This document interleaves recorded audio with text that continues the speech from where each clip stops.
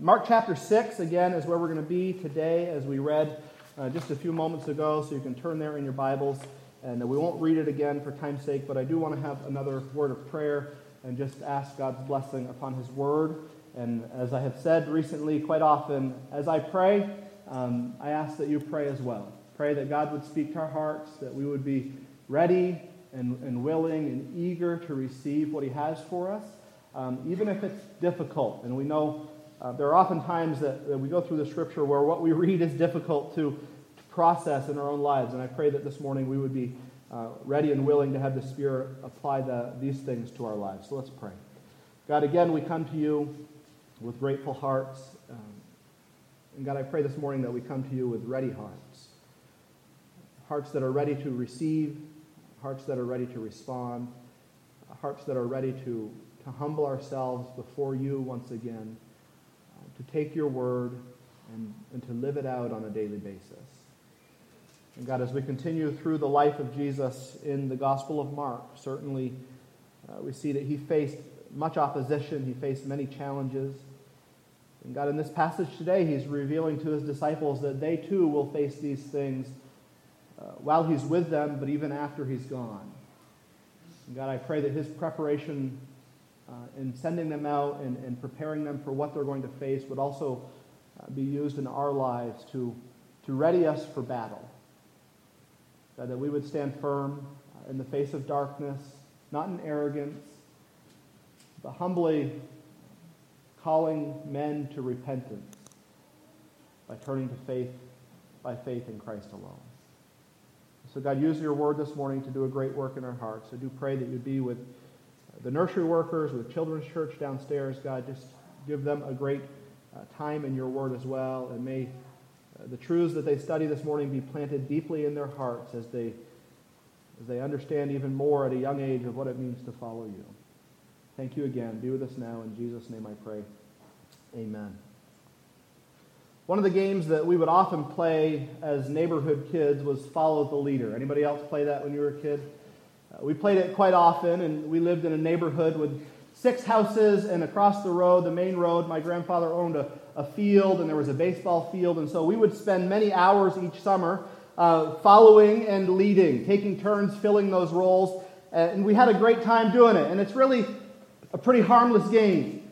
But my brother and I decided one day to play Follow the Leader in the house, in the basement. And that seems harmless from the get-go, but we decided to mix it up a little bit. And we put blindfolds on each other, and then we strapped roller skates on, and we thought this was going to be just a great time in the basement. And it was my turn. I got to be the leader first, and so we put the blindfold on my brother. He strapped the roller skates on, probably in the opposite order. And I was younger than him. I still am. That's how kind of that works. And it was my turn to lead. And so I started leading him around the basement, and we were having a great time. And then something came over me. And I don't know if it was all the pent-up aggression of being a younger brother for all these years and thinking through all the things that my older brother had done to me. But I turned around, and I hauled off, and I hit him as hard as I could. And then I took off running, and I hid. And that's the last time my brother wanted to play Follow the Leader with me. And to this day, I still keep an eye over my shoulders because he hasn't gotten me back for that yet. But like any older brother, he's going to get me back one of these days. We're still friends. We still talk about it. But I anticipate that something is coming down the road where he is going to get me back. And so Follow the Leader. It's a simple game, right? Somebody is leading, and either one or many people are following. And you're giving commands. You're telling people what to do. And when you go through that order, when you go through that process, you switch things up. Somebody else becomes a leader. And you could play on and on and on for hours and hours upon end. As we look in Mark chapter 6 today, Jesus is really getting ready to play the game of Follow the Leader. And that may sound really simple to you, but if you read the text, that's what's going on. Jesus had finished up one part of his ministry as he did all these great miracles, as he calmed the storm, as he healed those who were sick, as he raised people from the dead. Jesus did many great things. And as they made their way back across the Sea of Galilee, Jesus then decided that it was time for him to go to Nazareth, to his hometown, and he was going to show his disciples some difficult things. He was going to teach them some difficult things. He was going to instruct them in some difficult things. And his expectation was that they would follow him. Now, we all follow somebody in our lives. Over the last several years, this idea of following people has become even more prevalent because of social media. Who do you follow? Who are you mimicking your life after? Who are you trying to emulate, or who are you trying to be like? But as we think about our relationship with Christ, truthfully, there is only one that deserves our following, and it is him. There's only one who deserves us to be devoted to him, and it is the Lord and Savior, Jesus Christ. And so as we think about following the leader, in reality, there is only one leader to follow, and he is the perfect leader. He's the perfect example. He's never going to blindfold us and put roller skates on us and then haul off us and hit us when we're least expecting it, but he's going to lead us in perfection. He's going to lead us to where he wants us to go. He's going to lead us to and through what he wants us to experience in life. The song we sang just a few moments ago, Whate'er My God Ordains Is Right. The first time I'd heard that song was a couple years ago at a conference we went to down in Tennessee. And I texted Gina, and I was all excited about this new song. And then come to find out, it is not a new song at all. It's a very old song. And the heart of that song is simply this, that wherever God leads me, I'm willing to follow him. Whatever God leads me to, I'm going to take it as what he has for me in this life, and I'm going to be devoted to him. And so following Christ, following God should be a desire that each of us has if we are believers. And as we look through this text today, we're going to see what Jesus himself did, but then also what he called his disciples to do. And as he called his disciples to do certain things, I think we can rightly apply it to our lives as well, that he is calling us to do these very things as well. This idea of following is all throughout the New Testament. It's all throughout the Old Testament. It's all throughout the Word of God as a whole. In the book of Corinthians, Paul called the church at Corinth to follow him. But if they followed him in his fleshly ways, if they followed him from an earthly standpoint, then he would have led them to failure. But what does Paul say? He says, follow me as I follow Christ. And as you walk in my footsteps, and as I walk in Christ's footsteps, together we will follow Christ together. We will walk in his ways. We will follow his commands. We will do the things that he has called us to do as we follow the leader. And so this morning, I would ask us as a church, I would ask us as individuals to ask ourselves, who is it that we're following in our lives? Are we following the one who is worthy of following? Or are we following our own path, our own dreams, our own desires? Are we following the one who came and died in our place so that we could be forgiven, so that we could be freed from the bondage of sin? Or are we following lesser people or lesser guides in this life that will always lead us astray? My plea to us this morning, my plea to myself, is that we would follow the leader, and that leader would be the person of Jesus Christ. The big idea this morning is a question, and it's this. Am I following Christ by submitting my life to his authority and by modeling my life after his example? Am I following Christ by submitting my life to his authority and by modeling my life after his example? We often associate following Christ with a cost, and I love what A.W. Tozer said about this idea. If we wholly follow the Lord Jesus Christ, we must forsake everything that is contrary to him.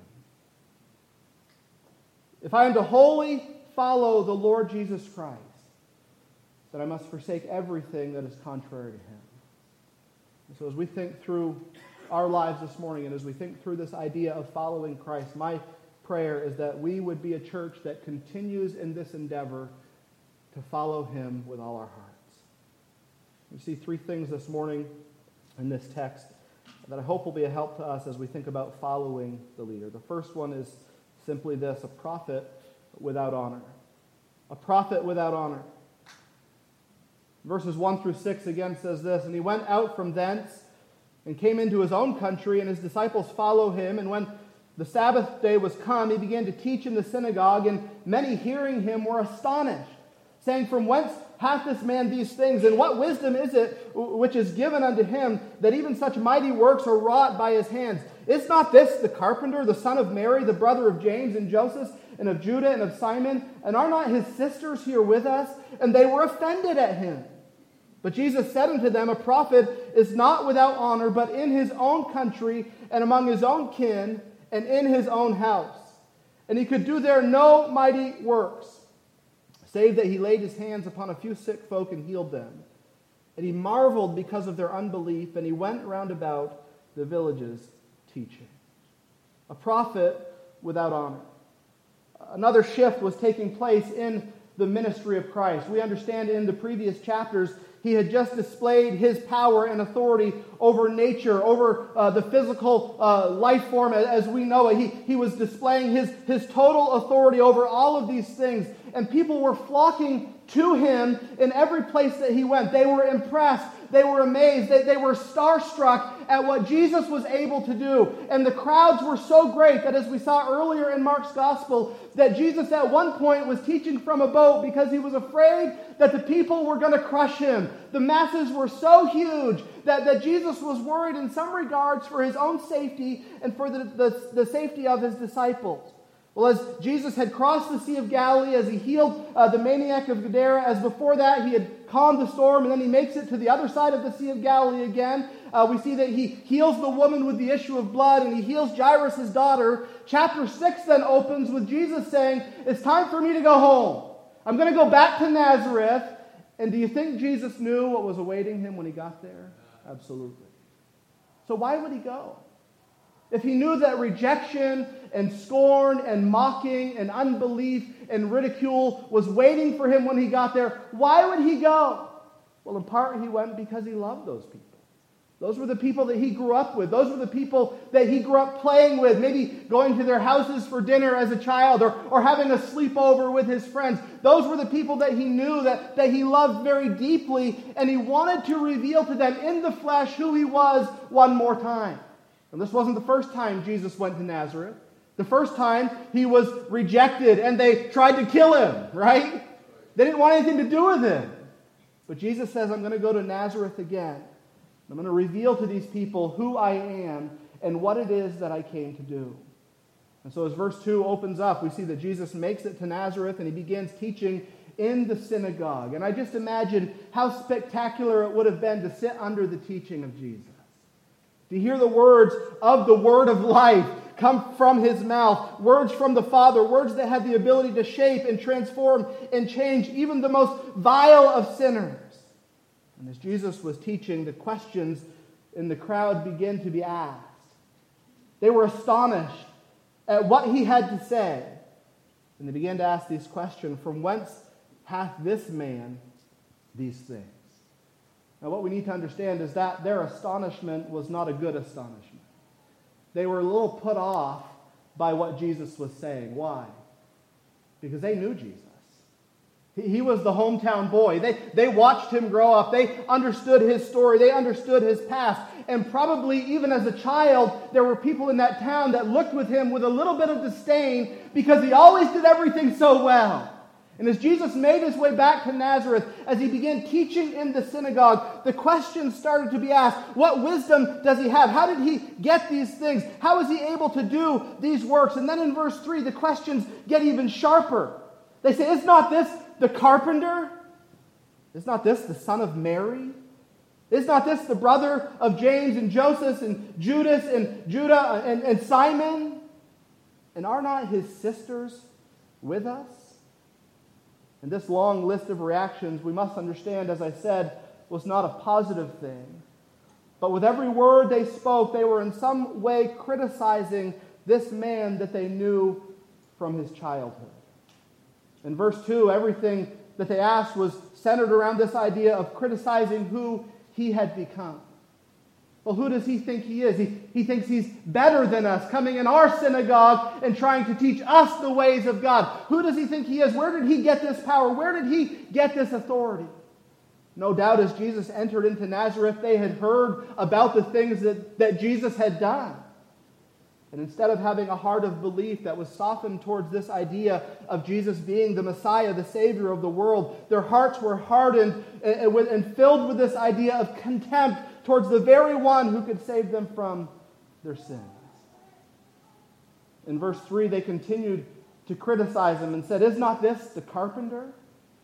Now, as we think of carpenters today, we understand it's an art. Much of carpentry today is an art. But when they threw this accusation against Jesus, it wasn't a good thing. It was like they were saying, "Isn't he just a builder, a normal guy like us? He never sat under a rabbi, and he has no right to be a rabbi. He's just a carpenter." And then they brought out the accusation that, "Is not this the son of Mary?" There's debate over why this question was asked. Some say Joseph is not mentioned because Joseph was likely off the scene at this point. Maybe he had passed away. And so they were just saying, "Isn't this Mary's son?" But don't we know the story of Jesus being Mary's son? Wasn't there a lot of skepticism about the nature of Jesus' birth? Don't you think that those stories were still floating around town in that day? "Oh, you know, Mary's son," and the illegitimate birth that he had. Then he started talking about his siblings and his brothers and his sisters. And does Jesus think that he's better than even his own siblings are? And all these accusations, all these questions that were being offered up in this text reveal to us that the hearts of these people were against Jesus, the Savior of the world. As Jesus begins to speak, in verse number 4, he hits the nail on the head when he says these words. "A prophet is not without honor, but in his own country and among his own kin and in his own house." Everywhere else Jesus went, wasn't he met with fanfare and applause? Everywhere else that Jesus went, he was met with people flocking to him, wanting to see what he would do next. They were humbled that he would even come into their presence. They were humbled that he would allow them to come into his presence. They were blown away over who Jesus was. And yet when he comes home, people wanted nothing to do with him. We know this wasn't just the town folk, but as we saw earlier in Mark's gospel, it was even his own family. They were trying to pull Jesus away from teaching, from healing, from doing great signs and wonders and miracles, because in part they were embarrassed that he was claiming he could do these things, and in part they were fearful for their own lives. If Jesus kept going down this road, what type of shame was going to come upon them as a family? What kind of shame was going to be lumped upon them as being those who were associated with Jesus? So it wasn't just the town folks, but it was his own family that he did not receive honor from. And Jesus came to Nazareth on this day knowing full well that this was going to take place. In verses 5 and 6, Mark goes on to reveal to us that when Jesus was in Nazareth, he could do there no mighty works, save that he laid hands upon a few sick people and he healed them. This idea of Jesus not being able to do something does not mean that Jesus was limited, but it really means that Jesus chose not to do something. Why? Because don't miracles belong to those who believe? And nobody in that town believed. Nobody in that town wanted to believe that Jesus was who he said he was. They looked at him with disdain. They looked at him with contempt. They didn't want anything to do with him. And so Jesus wasn't able to do any mighty work save a few little miracles. And I wonder, who was it that Jesus did those miracles for? Possibly there was a few in the town that did believe. And Jesus was able to help them in their moment of need. But for the masses, for the majority of the people, everyone looked at him with contempt. Then in verse 6, Mark says, "And he marveled because of their unbelief, and he went about the village teaching." And so here Jesus is coming into his own country. He tries to do great works. He tries to teach them, but they don't want anything to do with him. They don't want to listen to the words that he has to say. And so Jesus wasn't doing anything that was spectacular and from them from a miraculous standpoint, and he marveled at their unbelief. Do you understand today that there's only 2 times in the New Testament where it says that Jesus marveled? One time is here in Mark's gospel where he marveled at their unbelief. The second time is when Jesus marveled at somebody's great belief. And so I would ask us today, in which way do we make Jesus marvel? In which way are we making Jesus in awe of the faith that is within us? Their hearts were hard. They would not believe. And so Jesus did not do anything there. But the one instance in Luke 7:9 where Jesus marveled at the man's great faith was because he believed that Jesus could heal a person without even being present. And so this prophet, as he came to his own country, he was met with hostility. He was met with shame. He was met with unbelief. Their hearts were hardened. And Jesus, though he could have done things, chose not to do things because he understood his own words that it would be casting pearls before swine. That they would trample over them and choose not to believe them, but they would continually reject his teaching. They would continually reject the things that he was doing. And as we think about Jesus being a prophet without honor in his own country, one of the reasons that we believe this was the case was because they were so familiar with Jesus. They understood his story, they understood his background, and their hearts were hardened to think that something so great could come from them, and especially from Mary and Joseph with their background and the story that was surrounding them. They were hardened towards this idea. They were familiar with him, and so they did not believe. And I know for some of you in this room, even today, that maybe your story has been similar to Jesus. Certainly you weren't perfect in your past, but have you ever known somebody that had a hard time believing that the change that the gospel claims to make actually had changed you? And so sometimes those that are closest to us will be the first to reject the work of God in our lives because they know too much about us. But we can't let their rejection keep us down. We can't let their rejection hinder us from following on or pressing on in the things that God wants us to do. And that's exactly what Jesus did. And in the end of verse 6, the Bible says that even though they rejected, what did Jesus do? He still went about teaching. Because the teaching was the primary ministry that he had. So the first thing we see is a prophet without honor. And as I said, the title of our time together is Follow the Leader. And as Jesus brought the disciples into Nazareth, he was really setting them up to understand a great truth. That as he was rejected, so they would be rejected. As he was looked at with disdain, so they would be looked at with disdain. They understood the magnitude of who Jesus was. And their minds were blown when the people of that village would not accept who he was. And Jesus was setting them up to understand a great truth, that as he was rejected, so they would be rejected. And that leads us to point 2, which is a people ready for rejection. A prophet without honor and a people ready for rejection. In verses 7 through 11, the passage continues and says, "And he called unto him the 12 and began to send them forth 2 by 2 and gave them power over unclean spirits and commanded them that they should take nothing for their journey, save a staff only, no scrip, no bread, no money in their purse, but be shod with sandals and not put on 2 coats. And he said unto them, In what place soever ye enter into an house, there abide till ye depart from that place. And whosoever shall not receive you, nor hear you, when you depart, thence shake off the dust under your feet for a testimony against them. Verily I say unto you, it shall be more tolerable for Sodom and Gomorrah in the day of judgment than for that city." A people ready for rejection.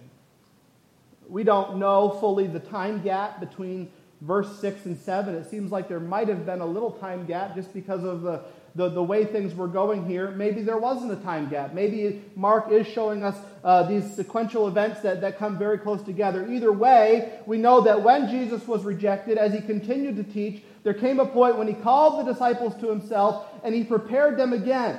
Now, we've already seen this in Mark 3, didn't we? Where Jesus called the disciples to himself and he was preparing them even before this scenario. And he said, I'm going to send you out and you're going to do great things. Well, now it was time for them to go. And so wasn't it kind of Jesus to prepare them, say, I'm going to send you out, and then show them in his own life the rejection that he faced, and then teach them and send them out and say, hey, you're going to face this rejection too. Doesn't misery love company? Don't we find comfort in other people facing the same things that we ourselves have faced, especially when it's Jesus, the perfect, sinless Savior and Son of God? And so he calls the 12 unto him, and he prepares them, and he begins to send them out 2 by 2. And it's phenomenal the things that Jesus does here. He gave them power over the unclean spirits. Now, they had tried to cast out demons already, and they kind of failed. They fell flat on their faces. They had seen Jesus cast out evil spirits. They had seen Jesus do these great works. And now he was reminding them again that he was giving them the authority in his name to do the miraculous. And as he sends them out in verse number 8, he commands them that they should take nothing for their journey, save a staff only, no scrip, no bread, no money in their purse. And they should put sandals on their feet. Don't take 2 coats, but only take 1 coat. As Jesus was preparing them, as he was getting ready to send them out, and as he sent them out, he was sending them in a way that would show their dependence was completely on him. Can I ask us today, what or who are we depending on in this life?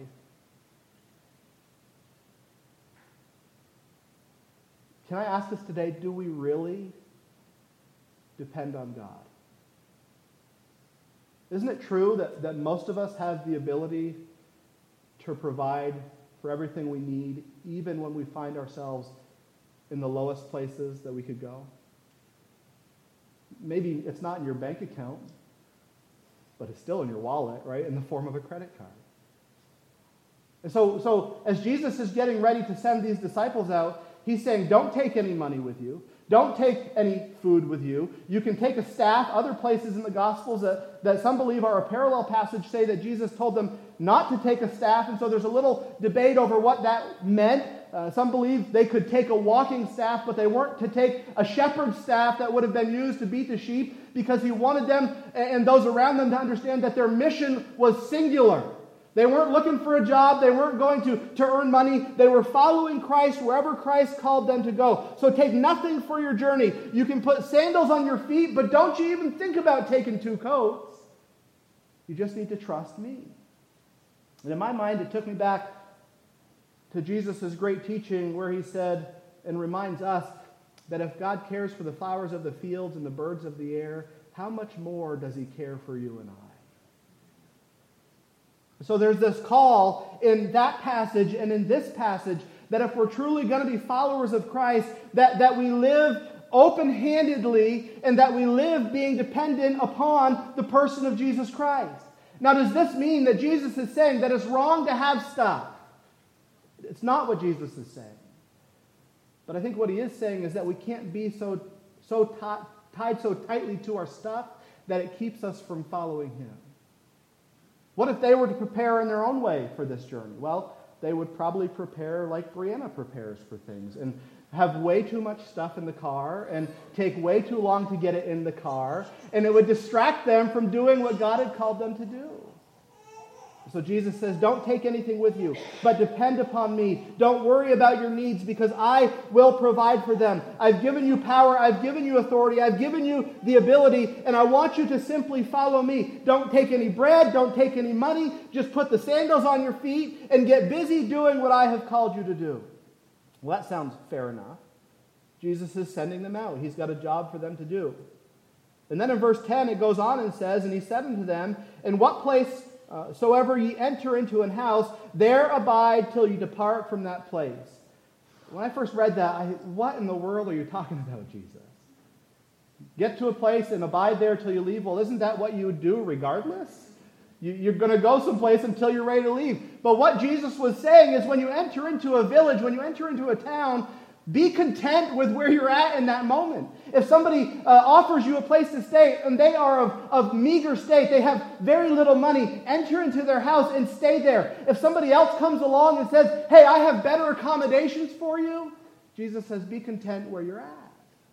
Don't rob that person of their blessing because something better came along in your mind and you're going to leave them behind and go someplace else. So Jesus says you need to be prepared with the minimal of things. You need to be prepared to stay in whatever circumstances are offered to you. And then he prepares them in verse 11 and reminds them that this ministry or this journey is probably not going to be one of great success. He says, "Whosoever shall not receive you nor hear you, when you depart then, shake off the dust under your feet for a testimony against them." Now, isn't that the opposite of how you would want to start out on a journey? Wouldn't you want the pep rally like VBS, where everybody's cheering, everybody's excited, and they're all saying, "You're going to go out and have great victory." And what does Jesus say? Hey, just remember that there's probably a lot of people that are going to reject you. They're not going to like the message that you have. They're not going to like the things that you're saying. They're not going to receive the words that you speak. And how are you supposed to treat them? Well, Jesus says when you leave that village, you need to shake the dust off your feet. And what is that signifying? That you're done with them. That because they rejected the message of the gospel, because they've rejected the person of Jesus Christ, you're not coming back and you're not taking anything from that town with you. Jesus goes on to say that it would be more tolerable for Sodom and Gomorrah in the day of judgment than it is for that city. Well, we know the story of Sodom and Gomorrah. We know the judgment that fell upon them. We know the things that they faced because of their wickedness. And Jesus is saying for those who reject the truth of the gospel in this New Testament scenario, that the punishment or the judgment that falls upon Sodom and Gomorrah is going to be less than what these people are going to face because of the evil in their hearts. Now, as they're leaving, as they're going out, they know what came upon Sodom and Gomorrah, and now they're thinking to themselves, man, this message that we're carrying is a very weighty message. And those who reject this message have an eternal judgment that's going to fall upon them that's greater than what we have seen in the history of the world. So Jesus prepares them for rejection. Don't take anything with you. Be content where you stay. Be prepared for people not to receive you. Well, Jesus, you're just full of positives, aren't you? You're just encouraging our hearts that this is going to be so easy. But understand, church, Jesus never told us that following him was going to be easy. But you know what it also reminds me? That Jesus never told them that they were responsible for converts. They were only responsible to preach the truth of the word. Every man will make his own decision when it comes to this idea of receiving or rejecting the gospel. Every man will make his own decision that will determine his future of where he is going to go. And Jesus is saying, don't carry the weight of the future on your shoulders. Carry the weight of the message on your shoulders. I'm responsible for what takes place in the hearts of men. You just follow me. You just be faithful in preaching the truth. You just be faithful in getting the message out. And regardless of how people treat you, understand it's going to be okay. And as the disciples went forth in this scenario, and as they went forth after Christ died and rose again and ascended into heaven, don't you think they were aware that rejection was a reality? They faced all sorts of rejection. But you know what they did? They continued preaching the message. And in our day and age, oftentimes when rejection comes against us, we're quick to slow down in sharing the message, or maybe we're quick to change the message so it'll be more easily received. But their prerogative was not to change the message. Their prerogative was, their goal was to preach the truth that God had given them, to preach the truth that Christ had delivered to them. And in doing so, they would face rejection. In doing so, they would face scorn. In doing so, they would face ridicule. But Jesus told them to press on. You see, we can't find our identity in whether or not people accept us and our message, but we must find our identity in the one that we proclaim. Men will reject us, but if we're accepted by God in Christ, then we have all the acceptance we need. I wonder, do we really believe that? In Acts chapter 5, verses 40 and 42, as the apostles were preaching the gospel, spreading the word of the good news of Jesus Christ, they were arrested, they were stopped, and in verses 40 through 42 of Acts chapter 5, it says this, "And to him they agreed, and when they had called the apostles and beaten them, they commanded them that they should not speak in the name of Jesus, and let them go." Well, that sounds like a horrible scenario, right? They were preaching the truth of Jesus. They were arrested for preaching the truth of Jesus. They were beaten for preaching the truth of Jesus. They weren't going to imprison them, but they let them go. And that passage continues and says, "And they," speaking of the apostles, "and they, when they departed from the presence of the council, rejoicing that they were counted worthy to suffer shame for his name, and daily in the temple and in every house they ceased not to teach and preach Jesus Christ." And so I would ask us this morning, what is our attitude towards rejection? Are we willing to be rejected for the sake of the gospel? Well, what does rejection look like in our day and age, in the places that we live, specifically in America in 2023? Understand, church, I'm not a doom and gloom guy, but understand that the message of the cross is not tolerable or tolerated by the world. They don't appreciate it. And when we faithfully live and proclaim the message of the cross, the truth of Jesus Christ, the truth of the Word of God, at some form and in some way, there will be some rejection that takes place in your life. Maybe you're not going to be invited to go the places that you used to go. You say, well, that's not rejection. It absolutely is rejection. Because you're standing in direct opposition to the world because of what you believe the Bible teaches, because of what you believe the message of salvation is. And there are people that will indeed reject you.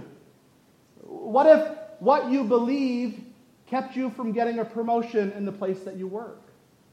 You understand that first off, people have to know what you believe at work before you can ever be rejected for believing what you believe? Would you be willing to go through that rejection for the sake of the gospel?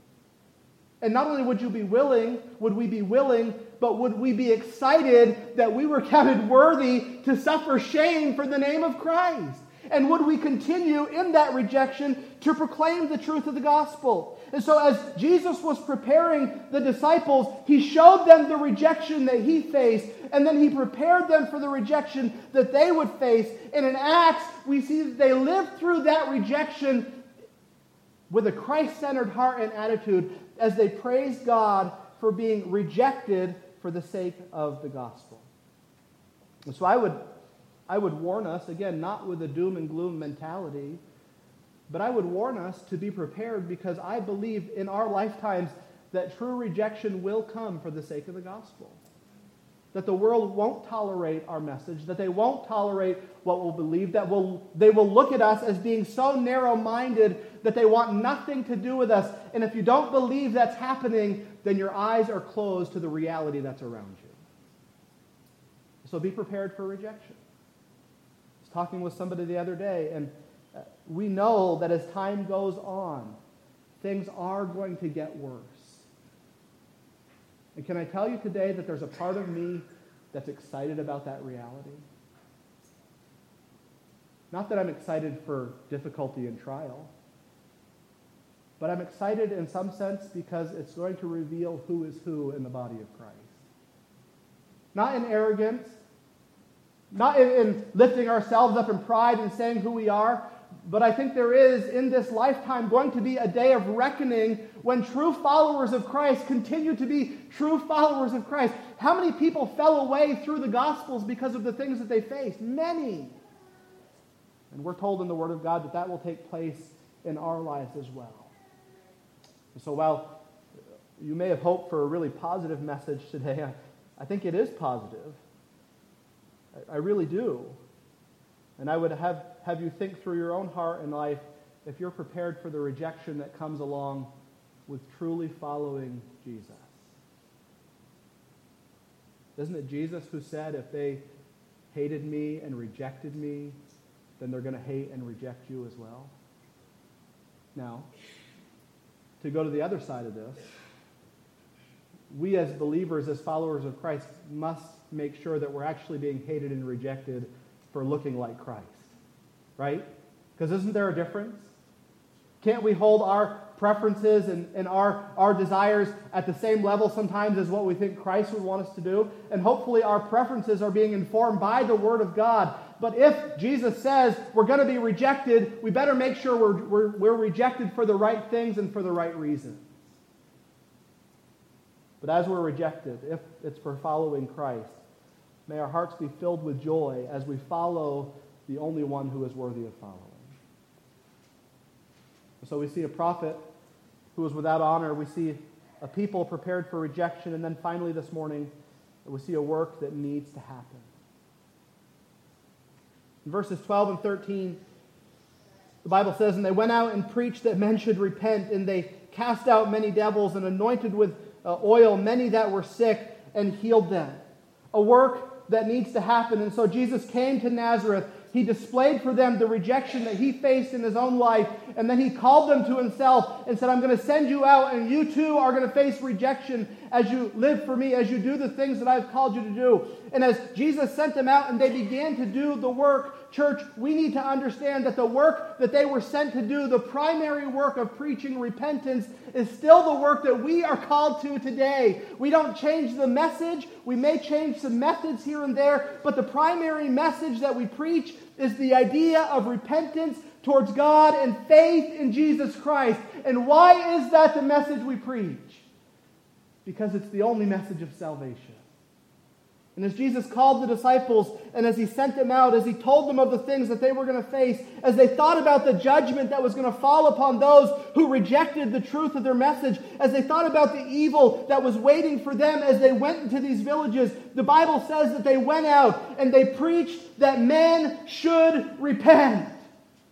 Repentance is not a popular message, oftentimes, even in the church today. Why? Because we think we should get to determine what our Christian lives should look like, regardless of what the Word of God says. But we don't get to make that call. We don't get to determine right from wrong. The Bible has already done that. We don't get to determine what is right for us versus what is right for everybody else. And so as the disciples went out, they began to preach that men should repent. As I said, the reason they preached repentance was because repentance was the way to come to Christ. There are many today who would say that if you just believe in Jesus, then everything is going to be okay. It doesn't matter if it changes your life or not, as long as you believe in Jesus. Friend, that message is not in the Bible. There has to be repentance. There has to be repentance. There has to be this contrition towards sin, this feeling of the weight of your sin and who your sin was against. Because if you're never burdened for your own sin, you'll never truly have a desire to turn fully to Christ. And so they went with the message of repentance. Repentance means to turn away from the sin that holds you in bondage and turn to Christ, the one who can free you from bondage. And while so many would say repentance is a negative message, friends, the fruit of repentance is always a positive message. That through the name of Christ you will receive forgiveness of your sins. And so simply believing isn't enough. Simply believing that Jesus is real isn't enough, for there are many in our world who believe Jesus lived, that he was a real person. In fact, the Bible tells us that even the demons believe, but they don't believe to salvation. And so saying a prayer that just simply says, "Jesus, I believe in you," without ever having a heart of repentance towards the one that you've sinned against, will never produce any sort of salvation in your life. So as Jesus sent them out, they went and they preached repentance. In every village they went, they spoke the truth of the gospel. They told people of Jesus, that it was to Jesus they needed to turn to. And as they preached this message, they were in good company, because this is also the message that Jesus preached, and it's also the message that John the Baptist preached. And next week, as we look into the life of John the Baptist, what are we going to see? That he was beheaded for preaching this very message. But I believe he was beheaded with great joy in his heart, because he died preaching the only message that was worth preaching. So they went out and they preached. They went out and they preached the truth of repentance. They went out and they preached the truth of Jesus. And for some, it led them to believe. For some, it led them to become disciples. For some, it led them to become devout followers of the person of Jesus Christ. And for others, this message of repentance made their hearts become even harder than they were before as they rejected the truth of the gospel. And so they preached repentance.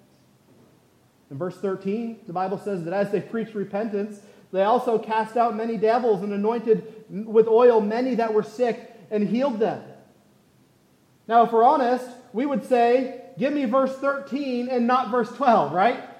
Let me go out into the community and I'll just start healing people and I'll start anointing people with oil and I'll start seeing all these people healed. But what do we understand about the miracles and the healings that these men were performing, but also that Jesus was performing? That the miracles were always pointing to what? The message. The miracles that they performed were validating the message that they preached. And while it was pretty awesome, the things that they were able to do, we don't necessarily believe that we can do these things anymore. We know that God can do these things. But as they lived in this day and age, as they lived in this time in history, God was allowing them to do the miraculous to validate the message that they were preaching so that those around them could see that the truth of the gospel was the only thing that could save them. Everywhere they went, the message was repent, and everywhere they went, they were doing different things to draw people's hearts into this reality that the gospel was indeed the truth. Do you think that as they went into villages and they saw people that were healthy and whole, that they healed them? No, that would be silly, right? You can't heal somebody who is not sick. You can't heal somebody who has no disease. And so they changed the method.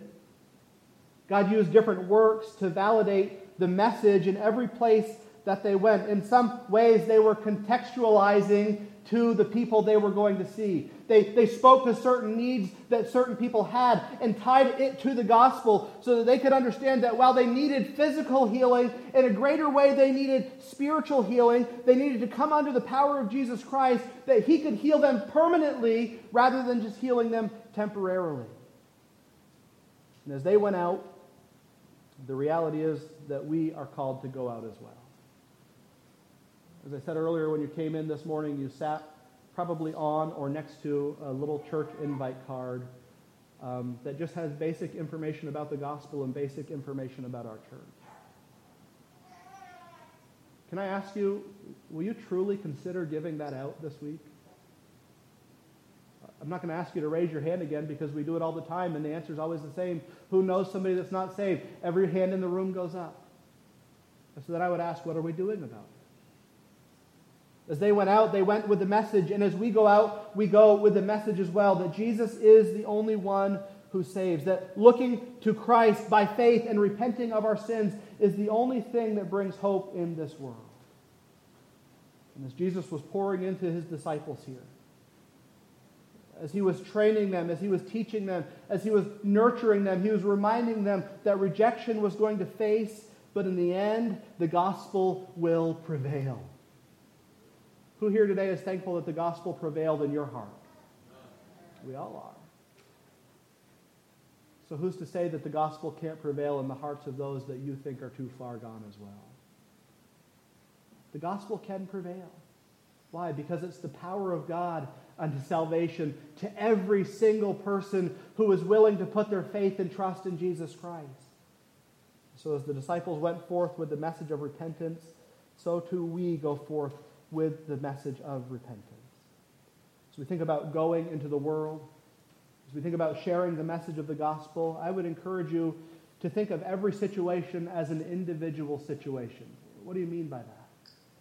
Well, you can't go with the same spiel and the same line to every person that you're going to. Why? Because every person finds themselves at a different place in life. That's one of the things I like about organizations like the FCA, is that they're contextualizing to reach a certain group of people. It's kind of like what Paul says, I became all things to all men, therefore I might what? Win a few. It's what Jesus did when He went to the woman at the well. He didn't talk to her about all these political things. He talked to her about her life and the things that she was facing in that moment. And He didn't spend much time there, but what did He make a beeline to? The reality of the message of the gospel. And so don't go into every scenario and every situation with these memorized lines that you look like a robot with every person that you speak to. But do life with people. Understand the hurts that they have and the weights that they're bearing. And then point them to this reality that Jesus is the one who can free them from every one of those things. It's what the disciples did. And that's what we're called to do as well. But you know what that means? It means that you actually have to get to know people who are lost. You actually have to spend time with them. You have to put up with things about them that maybe drive you a little crazy. You think the disciples ever drove Jesus crazy? Yeah. I was thinking in the car it was last night, we were driving home, and the kids, they were filled with questions, and I was like, man, is this what Jesus felt like with the disciples? Like he just wanted to tell them, please stop, right? You're on my nerves at this point, please stop. But what did Jesus do in every one of their questions? He lovingly and gently answered them. Why? Because he had a greater purpose in even answering the simplest of questions. And that's how we can reach the world as well, by lovingly and gently caring for them in the places that they find themselves. So as we think about this idea of following the leader, as Jesus went into his own country and he was rejected, he didn't let the rejection stop him, but rather he used it to teach the disciples a valuable lesson that they would face rejection too. But rejection could never pull them away from the message that they were to proclaim, but rather rejection should fuel the desire to proclaim the message. Why? Because one day judgment is coming. And for all those who reject Jesus Christ as their Savior, for all those who have had the opportunity to hear the truths of the gospel preached, that judgment will be worse than anything that they could ever imagine. And friends, if heaven is real, then don't we have to believe that hell is also real? And if hell is real, then shouldn't we go into the world and proclaim the message that Jesus has given us? Can I ask you today, when's the last time you truly wept over somebody who was lost? You thought about their eternal state, and your heart was just broken for them. May we have the heart of Jesus when it comes to this idea of evangelism. May we go with great passion. May we go with great intensity. May we follow his example. And when rejection comes, we shake the dust off our feet and we go to another place. Why? Because we still believe the message of the gospel is the only way for people to come to Christ in salvation. And so I would ask this morning: are we following the leader? Are we following Jesus? As I said earlier, we can be thankful that as our leader, Jesus doesn't put roller skates on us and blindfold us and trick us and haul off and punch us when we're least expecting it. But he leads us in truth.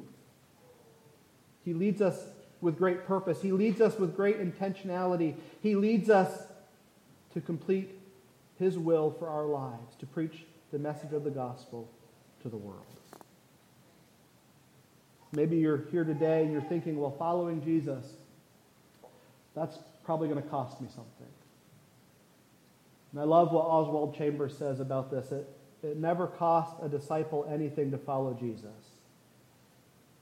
To talk about cost when you're in love with anyone is an insult. Can you imagine if you bought somebody a $5,000 gift? It wasn't your spouse, it was just a friend, and you gave that gift to them and you told them there's no strings attached at all. This is yours. I bought this specifically for you.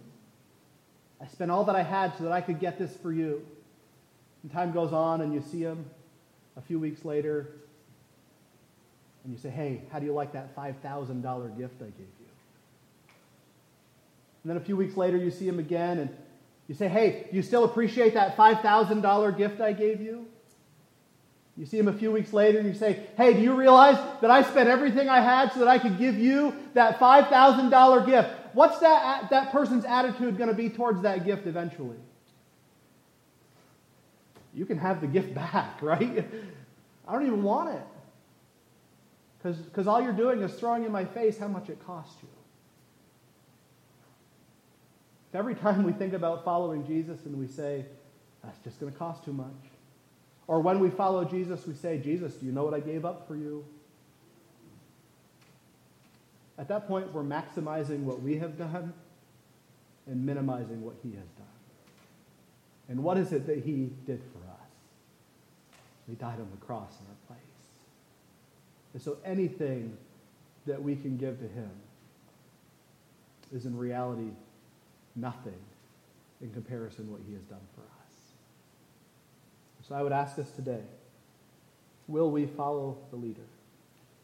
If you're here today and you've never trusted Christ as your Savior, understand that the words that Jesus spoke to his disciples are still true. That for those who reject the reality of the gospel, that Jesus is indeed the way, the truth, and the life, and that no man comes to the Father but through faith and repentance in Christ alone, the reality is if you reject Jesus, then you will spend your eternity separated from him forever in a place called hell. And maybe in your heart and in your mind you're still saying, that sounds like too much for the things that I've done. Sure, I've sinned, but my sin hasn't been that great. Well, thinking in a secular sense or a worldly sense, maybe your sin hasn't been that great. But we have to think in a spiritual sense, and it's not just the things that we've done, but who we have committed those things against. And so maybe you've only told one lie. Maybe you've only stolen one thing. Maybe you only cheated one time. But ultimately, every sin is against God. When we understand sin in that regard, when we understand sin in that way, we understand that even one sin against a holy and just and righteous God is enough to separate us from him forever. So maybe it's time to stop thinking about how good you are. Maybe it's time to start thinking about how good God is, that even in your sin, he provided a way for you to be redeemed. I would say the majority of people in this room today have come to that understanding that the Spirit has broken their hearts to the reality of their sin, and by faith and repentance, they've turned to Christ. My question is this morning, will you do that? Will you turn to him? For those of us who are saved, I would simply ask you, are you following Jesus? Remember, it's not up to us to determine what following looks like, because God has already outlined that for us in his word. Are we following? Do we live with a passion for the lost that's fueled by our understanding of what God has done for us through Christ? If we believe and yet we hold this message to ourselves, what type of person does that make us? So are we following him? We're taking the message that he has given us to the world. Are we submitting our lives to him so that when the world looks at us, they see that we're not living for us. We're living for someone greater. You know, one of the problems in much of Christianity, at least in America, is that we've confused or conflated the idea of the American dream with the idea of following Christ. We all love this idea of life, liberty, and what? The pursuit of happiness. But do we understand that true happiness, that true life, that true liberty only comes from following Jesus Christ, from loving the Lord our God with all our heart, soul, mind, and strength, and everything else that we give ourselves to that is not Christ will lead us to disappointment? So maybe it's time we stop living for life, liberty, and the pursuit of happiness in the American dream sense. But maybe it's time we also find our life, our liberty, and our pursuit of happiness in submitting ourselves to Christ and Christ alone. So again, I ask, will we follow the leader? Let's